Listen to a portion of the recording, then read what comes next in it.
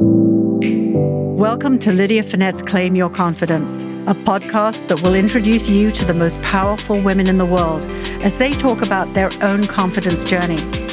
No matter what obstacles you face, Claim Your Confidence will inspire you, motivate you, and give you a roadmap to live the life you want. So, are you ready to claim your confidence? Hi, everyone, and welcome back to Claim Your Confidence. I'm Lydia Finette. I'm in Rockefeller Center. It is officially winter in New York City, so we were bundled up to get here, but it's nice and cozy in the studio, and I am so delighted to have an incredible woman to share with all of you today. Liz Elting is the person that you want to be thinking about when you are ready to dream big and take your next leap. She was served as the co-CEO of TransPerfect, the world's largest translation service provider, which she created out of her dorm room and ultimately sold for almost $400 million. She's written a book titled Dream Big and Win, Translating Passion into Purpose and Creating a $1 billion business. And we'll hear all about it after a word from our sponsor. Hi, everyone, and welcome back to Claim Your Confidence. Sitting across from me is an incredible woman who we are going to get to know a little bit more about today. Liz Elting, welcome to Claim Your Confidence. Thank you so much, Lydia. I'm so excited to be here. So we came to know one another in a really funny way, which I'd love to share with our listeners today. I was giving a speech for the Goldman Sachs Philanthropy Summit, and I'm sitting in this large auditorium. And to be totally honest, I had about 3 minutes left in the speech, and I finished my speech. I'd been talking a lot about charity auctioneering, and so I decided to really show the audience what a charity auction looked like. And I remember, and I'm sitting across from Liz, and I'll take her water, but I was standing at the podium, and I had a bottle of water that I had already taken a sip out of.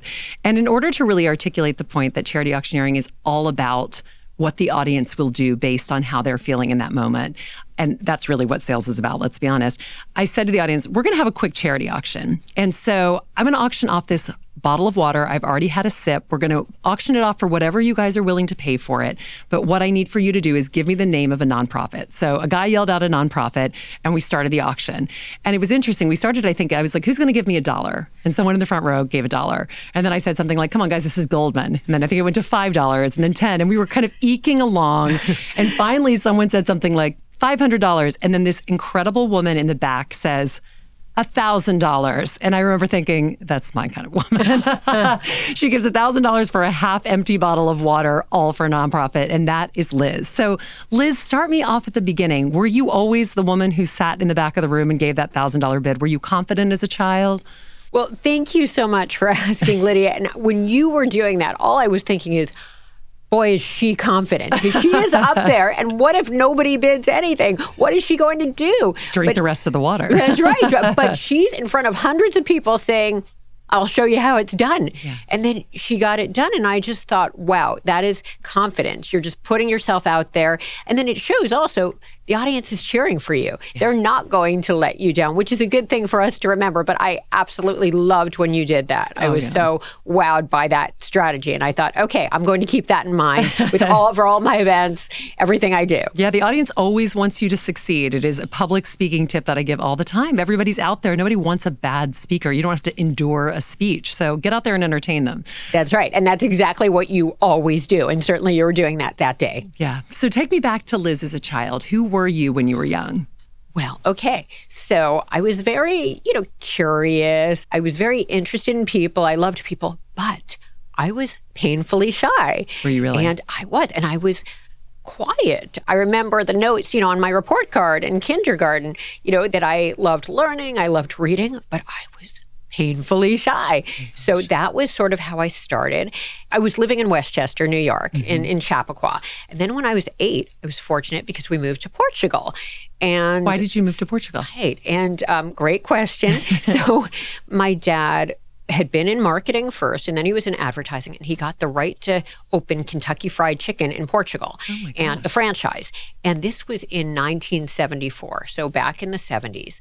Well, right after we moved there, the Portuguese Communist Revolution broke out. So it was a crazy time to be in Portugal. And unfortunately, we needed to move back after only a year because of what was going on. They were very anti-American, anti-business, anti-capitalism. But he did end up opening a few Italian restaurants, and we came home. But the thing about living in Portugal, it made such an impact on me because, first of all, I came out of my shell. I loved speaking Portuguese. I felt like I was acting. I loved communicating with people from other cultures who were coming from, or that other culture, coming from a different world. And then the other thing is I started studying languages when I was 8 in 3rd grade. When you were 8, and Portuguese, I used to do a lot of work in Brazil. Portuguese is not an easy language. It's not like Spanish or French that seems to be a little bit more intuitive. I mean, Portuguese feels like its own thing, although you clearly didn't feel that way. Oh, well, thanks. Well, it helped tremendously that there I was in Portugal, because as we all know, by far the easiest, best way to learn a language is just throwing yourself into the culture. And in 1974, not a lot of people there spoke English. So that was wonderful. And then at the same time, I learned French that year. So they taught Portuguese and French at my school. So that threw me into languages, and I love them. Then when I was 10, we moved to Toronto. And there I continued with the French because that is obviously the second language of Canada. And then in high school, studied Latin and Spanish. Yeah. So by then it was 4 languages. Oh my God, Liz, this is amazing. I feel like you're picking these up the way that someone might pick up a Coke. Yeah, I mean, my goodness, I studied languages too, but I wasn't picking up 3 or 4. I was struggling through one. Well, I was struggling through math, through other things. But clearly like this was something that was being unlocked in your mind. I mean, your mind clearly understands and absorbs the ability to understand different languages all at the same time. It's incredible. Thank you. Well, I did love languages, and I loved being, as I said, able to act, put on a show, and then communicate with people from other cultures in their language. That's kind of what got me started. And then during college, I spent my junior year in Spain, best year of my life, other than getting married and having kids, of course, and then worked in Venezuela after college. And then when I was 21, came to New York City, and I've been here ever since. So you were in Venezuela, and then you came to New York. Why? For a job? Shortly after graduating from college, I had an internship in Venezuela. Actually, it was the financial division of an all Venezuelan company. I was the only American there. And this was just because you could rattle off in 15 different languages, whatever you wanted at any given time.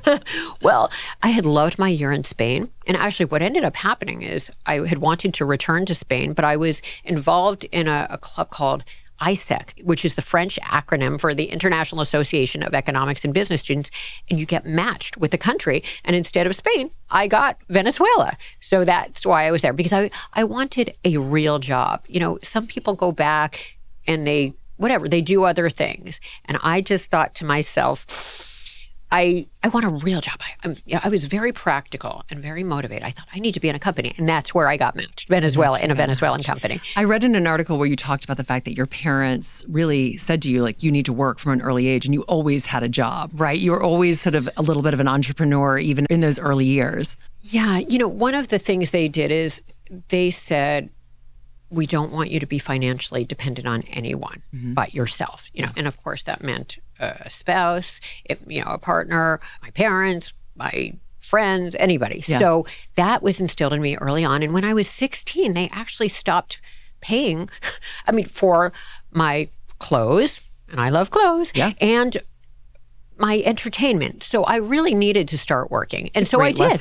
It really is. I think it's wonderful to do with kids if you can and if they can work during that time. So yes, I had lots of jobs and love having jobs because that's how, we learn all the things we learn. It's so true. And I think the financially independent part is such a huge part of that as well. And it's amazing that your parents were telling you that as a woman in the 70s. I feel like that's something that we hear a lot more about now, but not as much even in the past couple of decades. It's so true. You're right. You're right. They were incredibly helpful in that way and many others. Yeah. So you left Venezuela and you went to New York? Yes. You came to New York, I should say. I came to New York because I thought, okay, I did the Venezuela thing and now I've got to get a real job. I was 21 and actually my plan was to go to Washington, D.C. because I had some friends there from college. I thought I'll find something international there.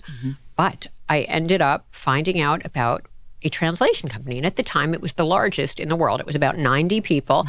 And I ended up calling them up and saying, do you have any jobs available? And I was interested in sales. And they said, well, we don't have sales, but we have production. I said, okay, well, would I be able to perhaps get a job in production? And then if I get it, move over to sales? And they said, yes, that's possible. Fast forward 3 years. I ended up working at that company for 3 years. It was amazing. I loved the industry. I loved the culture of the company. I was first in production, and then I moved over to sales. I thought, love this, but I think it can be done better. So what was it that wasn't being done well at that point? Like, what was the white space that you were seeing while you were there? Because I know that there are probably a lot of people who are listening right now who have an idea. And this is always where I find when I sit in this booth with the most amazing women, this is the question. There's something that keeps some people from taking that step. They see the white space. They're like, oh, that's an annoying pain point, but someone else will figure it out. What did it take for you to start moving into that and have the confidence to do it? Yeah. Well, in my case, part of why I did it was what happened was I went back to school after 3 years, went to business school, got my MBA from NYU, and I thought, okay, I'm at NYU. 70% of the students at the time went into finance. It was funnel. It was the early 90s, Manhattan. It was the place to be. You know, it was about, the Gordon Geckos of the world. It was a different time. And so I thought I had to try it. So I did very briefly after getting my MBA try out finance. I ended up going to work at the proprietary trading division of a French bank. And I thought, okay, great. I'm combining finance with my love for that which is international. Well, showed up and realized on the first day I was the only woman. Oh, wow. And what did that feel like? Because were you still confident at that point? You sort of lived outside of this small shell that you grew up being painfully shy. You've been acting in 90 different languages, it seems like, at this point. But when you walked in those doors, were you confident or did you walk in already feeling a little bit worried about what you were going into? Well, I was nervous because finance wasn't my thing. It's what I thought I should be doing. Right. And that's certainly one of the lessons I learned along the way. I thought it's practical. I just got my MBA in finance and international business from NYU. I have to use this degree. Right. So I went in there and I thought, I don't know if this is naturally me. And now I'm the only woman. And that was weird because at Stern, where I went, it was 40% women. And that's what I was used to, at NYU. Yeah. So anyway, I didn't love that. And then, boy, that environment, it was not for me. In what way? Well, they were screaming, every expletive out there across the office. It was all about football and baseball. And actually, I talk about this in my book. I'm a big baseball fan, but I just can't make it everything about what the Mets did and the Yankees did all day long. Yeah. But then the worst part was whenever the phone rang, they would yell, Liz, phone. Oh. Because I was the woman. They're like, note taking, Liz. Yes. Birthday cake ordering, Liz. Yes. Oh, yeah. Go to the things. supply closet. When I asked for more work, they said, well, you can walk around to all the guys and ask them what supplies they need and then check the supply closet after that and then place an order. I could do that, but that's not what I want to do. That's right. And it was that combined with my realizing, I know I thought I should do finance, but my heart is not in finance. I don't want to get a finance job elsewhere because I loved the translation industry and I'm not feeling the love here. Yeah. So I thought this is my moment. I did recognize a gap between the white space between what was available and what clients needed. So I thought, why not now? I was 26. I was used to living like a student without money. Dorm room. Totally. Yeah, dorm room. 200 square feet, maybe a bathroom down the hall. Twin bed. Yeah. Shared with my boyfriend. I mean, it was bad, but I just thought, at least I love that industry. Yeah. And at the time, there were about 10,000 other translation companies out there. So it wasn't that we were the first people to do it. It was that they were started and run by translators who were incredibly talented linguists, but they were so busy translating, they couldn't scale their companies. So I thought, okay, well, I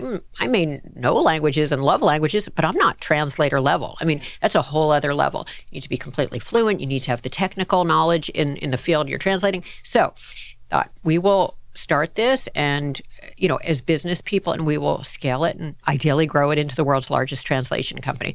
But sure, I was nervous, but I thought, if not now, when? I'm young. I'm technically single, even though, I had my boyfriend. And I thought, why not now? I'm used to being poor. I'm going to go for it. So what did that first day look like? Did you hang out a shingle or what are you doing to make this happen? This for me is always the point where I'm so curious about what it takes to go from the beginning to selling for almost $400 million. Like what is that first year like? Are you realizing that this is working or are you just kind of struggling through everything? Struggling. Yeah. Yes. And I think that's what people don't realize. It takes time. You need to be patient and keep working. And what I do recommend is bootstrapping.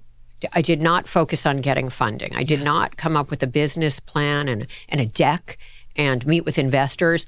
I mean, I didn't even know how to go about that. Yeah, was that intentional or did you even think that was something? Number one, I didn't know how. Number two, I didn't have money to live off of. I mean, a tiny amount in my savings account, and that was it.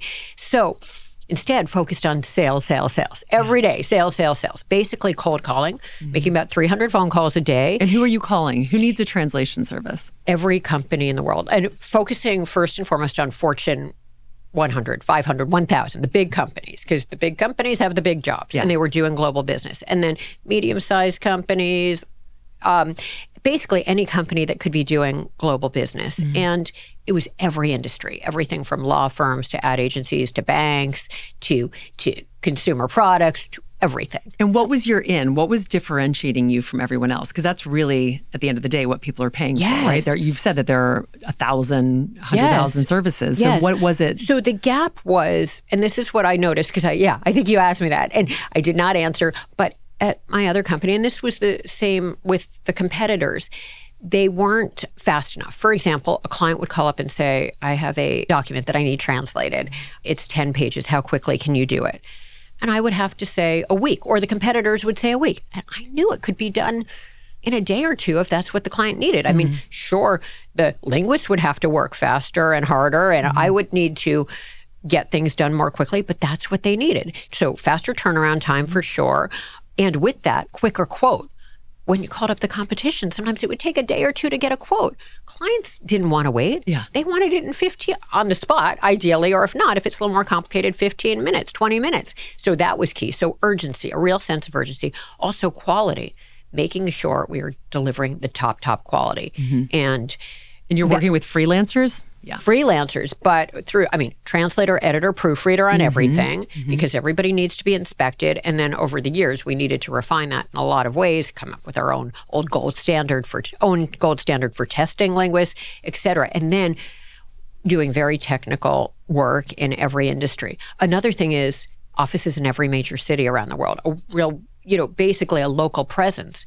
So the goal was get a client in that city, and then that client would make us open an office and a one-stop shop, not just delivering in our case, it was Microsoft Word and WordPerfect, but like anything a client needed in a foreign language. So those are the types of things we did differently back then. Within the first year, you said you've struggled the first year, but at what point were you like, wait a second, this is actually working and really working well? After about a month of intense phone calls, maybe 2 months. It took a long time. And this is hundreds of phone calls a day and sending out hundreds of letters. Now it would be emails or LinkedIn messages or putting on Instagram or TikTok. or social media, but in a big volume way. And I'm a big believer in it's a numbers game. Don't be so picky. Is this the perfect person to send to? I know people do that all the time. And instead, I think just keep hitting everyone. It's a numbers game. And related to what you're saying is the first job probably came in after about 2 months. And I remember the first job came the first in after project. Wow. And that project was a tiny project. It was a 3-page document from English into Slovak for a small law firm, and I couldn't believe it. And I just said, yes, absolutely, we can do it. You'll have it on Tuesday. Slovak? No. That wasn't one of the languages you listed? No, but we were working with freelancers, and that's how we did it. But what was really interesting, and I mentioned this in the book, but basically, I called her up and said, your project is ready. We'll deliver it, because this was back in the day before email, and it was a floppy disk. Oh my gosh. And she said, it's really amazing to think about that. I know. And she said, oh, that's okay. I'll be in the area and I'd love to check out your operation. I'm like, the operation? In your dorm room? In the dorm room. So get off the twin bed, honey. That's right. Exactly. I said, okay. And I thought, I'll just run down to the lobby, intercept her before she can see anything, and hand her over the documents. So that was the first project. Believe it or not, the second project, the same thing happened.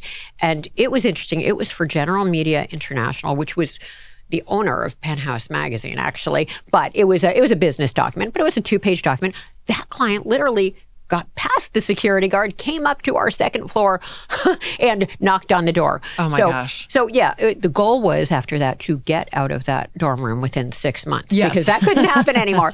But related to what you're saying is, so in the first 6 months, not a lot of projects, but there was one very important project that got us out of the dorm room, which was 1 page, English into Russian, and it was technical mining material. And we needed to get someone with his PhD in geology who had worked in these mines in Russia to do it well. That 1 page was a test. We didn't know it at the time. That turned into multiple projects, and those multiple projects turned into a multi-million-dollar relationship. And I think that's such an important lesson because we thought at the time, God, these projects are few and far between. But one great project leads to multiple projects, leads to a relationship. And from that, you get repeat business, you get referrals, you get raving fans, and you get multi-million-dollar clients.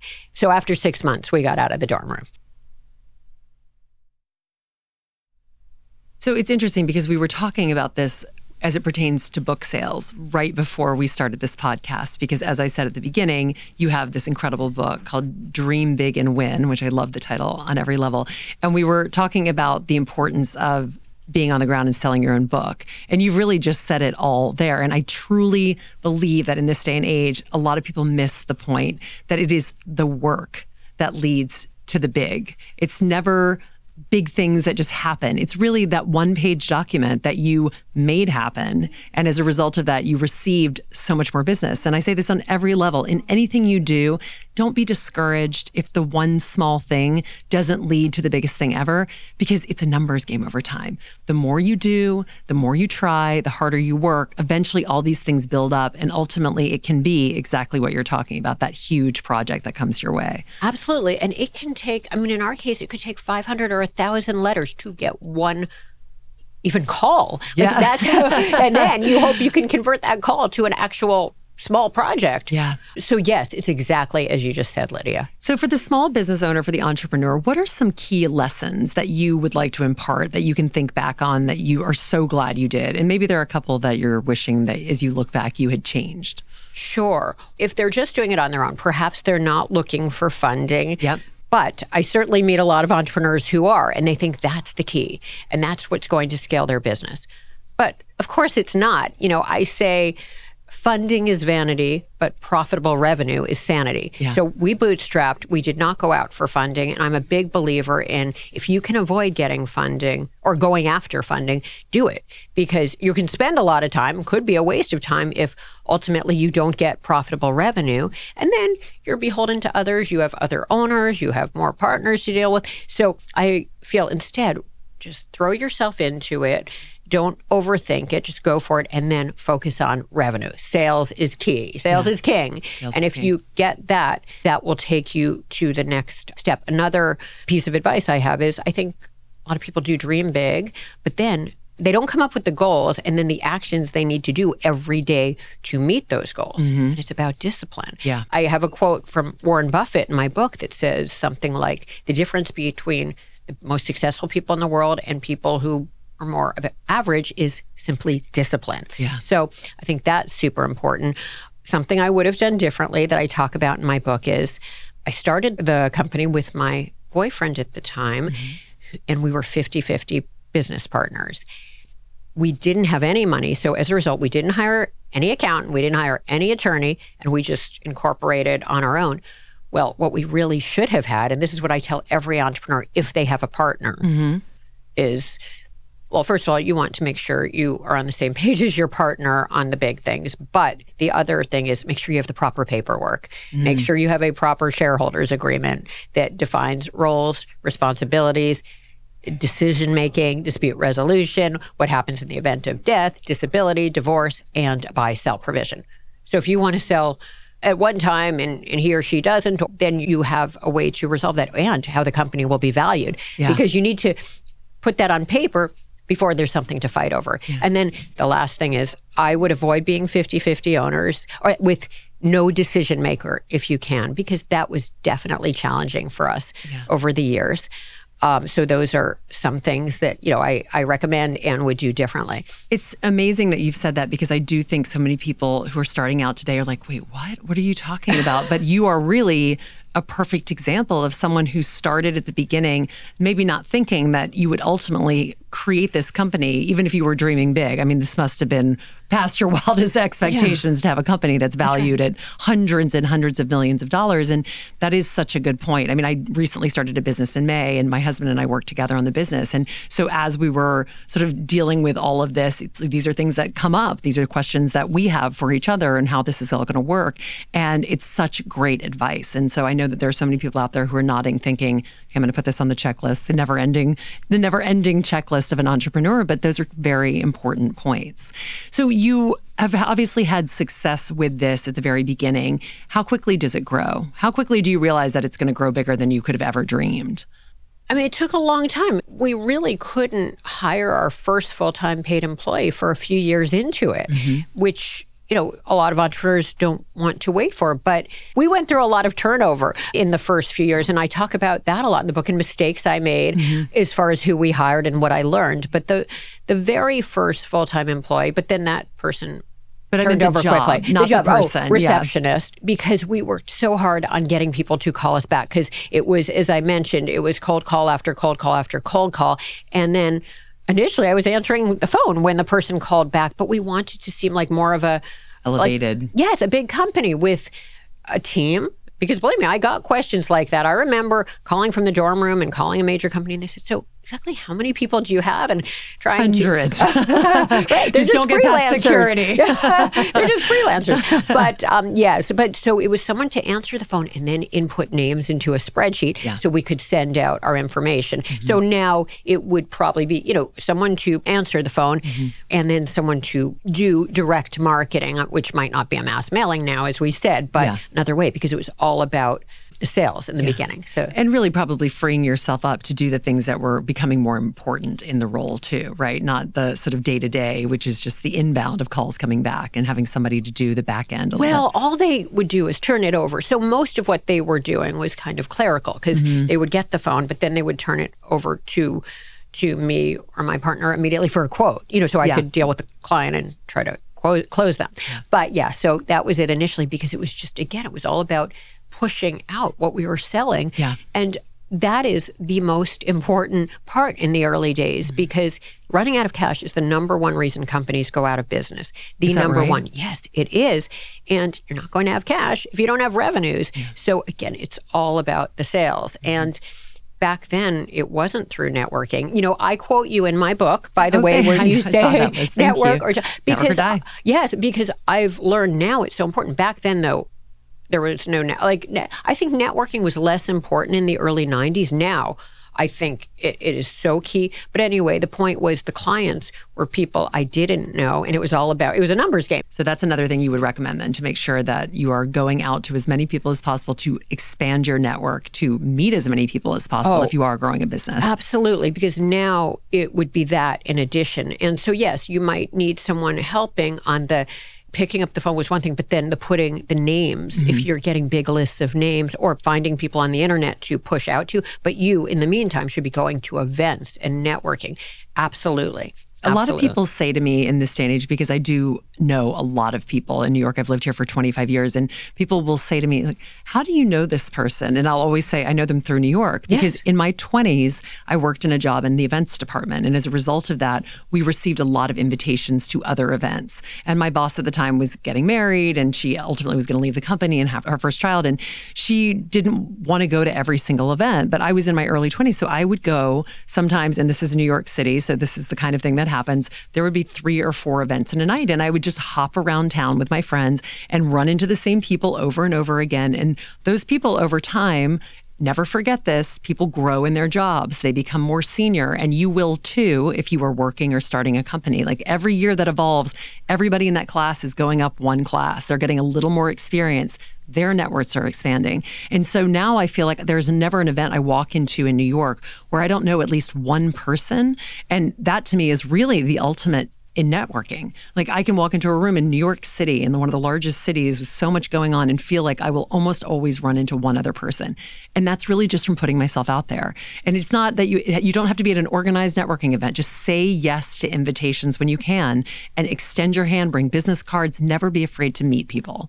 I couldn't agree more. The thing that is so wonderful now is in the early 90s, because you're younger than I am, but there were very few events. I was always looking for them, and there were very few networking groups, women's groups. Now we have so many, and we are so lucky. And yes, take advantage of all the events and all the networking groups and all the opportunities, because they will definitely pay off. Yeah. So you alluded to this when we were talking before and you were giving us advice on how to start businesses. The end of your time with TransPerfect had a lot of complications, but you eventually sold and you left. And what was the next step after that? And what did that feel like after having literally created this company and then leaving, and then on the other side of that, what does that feel like? Yes, it feels weird. Yeah, it feels sure. strange because it was my whole identity. I mean, sure, I was a mom and I loved being a mom, and I still love being a mom. And I agree, it's the most important job we all have. But after 26 years of being CEO and yes, starting it from nothing and it becoming the largest in the industry, I felt very strange, and I felt very bad leaving, packing up on my last day. Yeah. I remember what happened the next day, which was wonderful. I had an opportunity to be interviewed for a magazine, which was fun. But just in general, the weeks that followed, I remember thinking, oh my God, this is like, and the people listening to this won't be so familiar with it, but Fred Flintstone, when he left his job, and I remember him sitting on the park bench because he didn't want to go home. I was like, oh my God, I felt like What's that's next? me. That's me. That's me, because it's like I don't have a place that I need to be at by 8:30 on the dot every morning till 6 and all day, that particular thing. Now I need to figure it out. And I looked at buying a company. Mm-hmm. I looked at starting a new company, and I really thought hard about all these things. And then I realized, wait a minute, I'm free to do what I have always wanted and never had time for. And that was one of the things, was start my foundation. I mean, I did try to spend a little time with my kids because they were in high school, and I didn't get to take maternity leave. I didn't take maternity leave. There was a lot of there were situations going on that made it impossible. So I visited some colleges with my kids. I went to some ball games with my boys. I have 2 boys who love sports. And then I started my foundation because I definitely saw over my years in business all of the issues. Certainly for women. Mm-hmm. I had experienced some myself. I saw the women at my company dealing with issues, and then I saw people outside my company. So I wanted to focus on women and helping support and empower women. So that was one thing. And then the other was people from marginalized and diverse communities. I wanted to help those people. So started a foundation with the mission of helping support and empower women and people from marginalized communities. Mm-hmm. And so I've been doing that. And then I've actually gotten involved in a number of other things, because it's sort of like as you're out there meeting people, networking, you come across other causes and you're like, well, how can I not be involved in that? Whether it's cancer, heart disease, hunger, gun safety, and the list goes on. I've now tried to stop and narrow what I'm doing in order to make sure I'm making an impact. And obviously, you, Lydia, know a tremendous amount about all this because of being like the best auctioneer out there. So yes, it's been rewarding. And then the last thing I've been doing is I realized as I would go out and speak about entrepreneurship, and I would do it either entrepreneurs groups, women's groups, business schools, Columbia Business School, NYU Business School, Stanford, that I loved it. And I thought, well, why not write a book about it? So I can just put it out there and tell some stories from my life where I learned about business and I learned about life. Yeah. So that's what I did. The book came out, the end of September, and now I'm focusing on the book and selling the book. And selling the book and absolutely. Speaking about the book. And I'm just having the best time with it. Oh, I love that. Well, it's such a great book. It is filled with so many amazing stories. And I think for anyone who is in a place right now where they are thinking that they want to do something big and needs inspiration, this book to me is exactly what that is. I love the practical tips that you give. I love that it's told through stories. As an author, that's the way I write too, because I think it's the easiest way for people to understand that it's not just me giving advice, it's me actually having lived through this. And I feel like you have such incredible lived experience to share with so many people.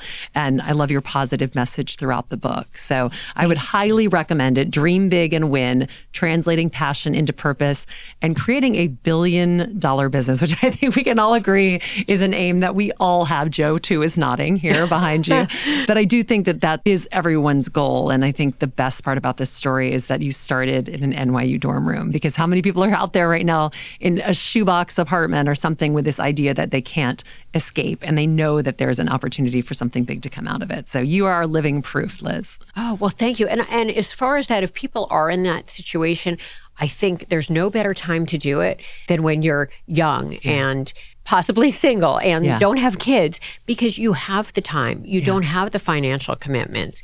You can throw yourself into it and just, you live on very little. You don't need a lot. You just, you throw yourself into the company, and that is the time. And, I would just go for it, because that's how we can create the environment we want in the workplace with our own company. And it's most likely doing something we love. And that's what it's all about. And I think it's so exciting to do it. You go through some tough days, but it is so worth it. It pays off. And I just encourage everyone to not overthink it, take the risk, be bold, and do it. So Liz, where can we find you now that we know we're all going to get your book? Where can we find you to follow along with this messaging and frankly, follow along with your journey? Oh, thank you. Well, I have a website, LizElting.com. And my foundation has a website, ElizabethEltingFoundation.org. And then I'm on social media, the major platforms. And then the book is on Amazon and any other online retailer as well. Well, I can't thank you enough for coming on Claim Your Confidence and sharing your story. And I always like to give our listeners a question at the end. Do you have a big dream? And if so, why don't you write it in the comments on Instagram for me or for Liz and tell us what that big dream is? Because sometimes you just have to put it out in the world to make it happen. And I know we'll both encourage you if you want to do it.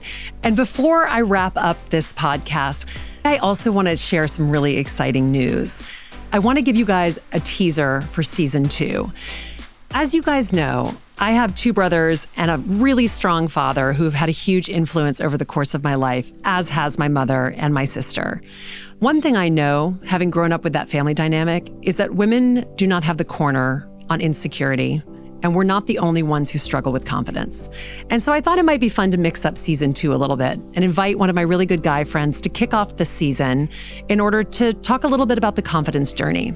Season 2, which starts at the beginning of February, kicks off with Henrik Lundqvist. He was the goalie for the New York Rangers. He is an incredible man, but in addition to that, he was at the top of his game when he found out that his heart condition was never going to allow him to play hockey again. So I have a million questions I want to ask him. I know that you guys are going to really enjoy this, and I cannot wait to introduce a whole new series of guests as we embark on season 2 of Claim Your Confidence. I am Lydia Finette. This is Claim Your Confidence. Tune in again next Tuesday where we have another fantastic guest. Liz, thank you again for being here today. Thanks so much, Lydia. Love talking to you.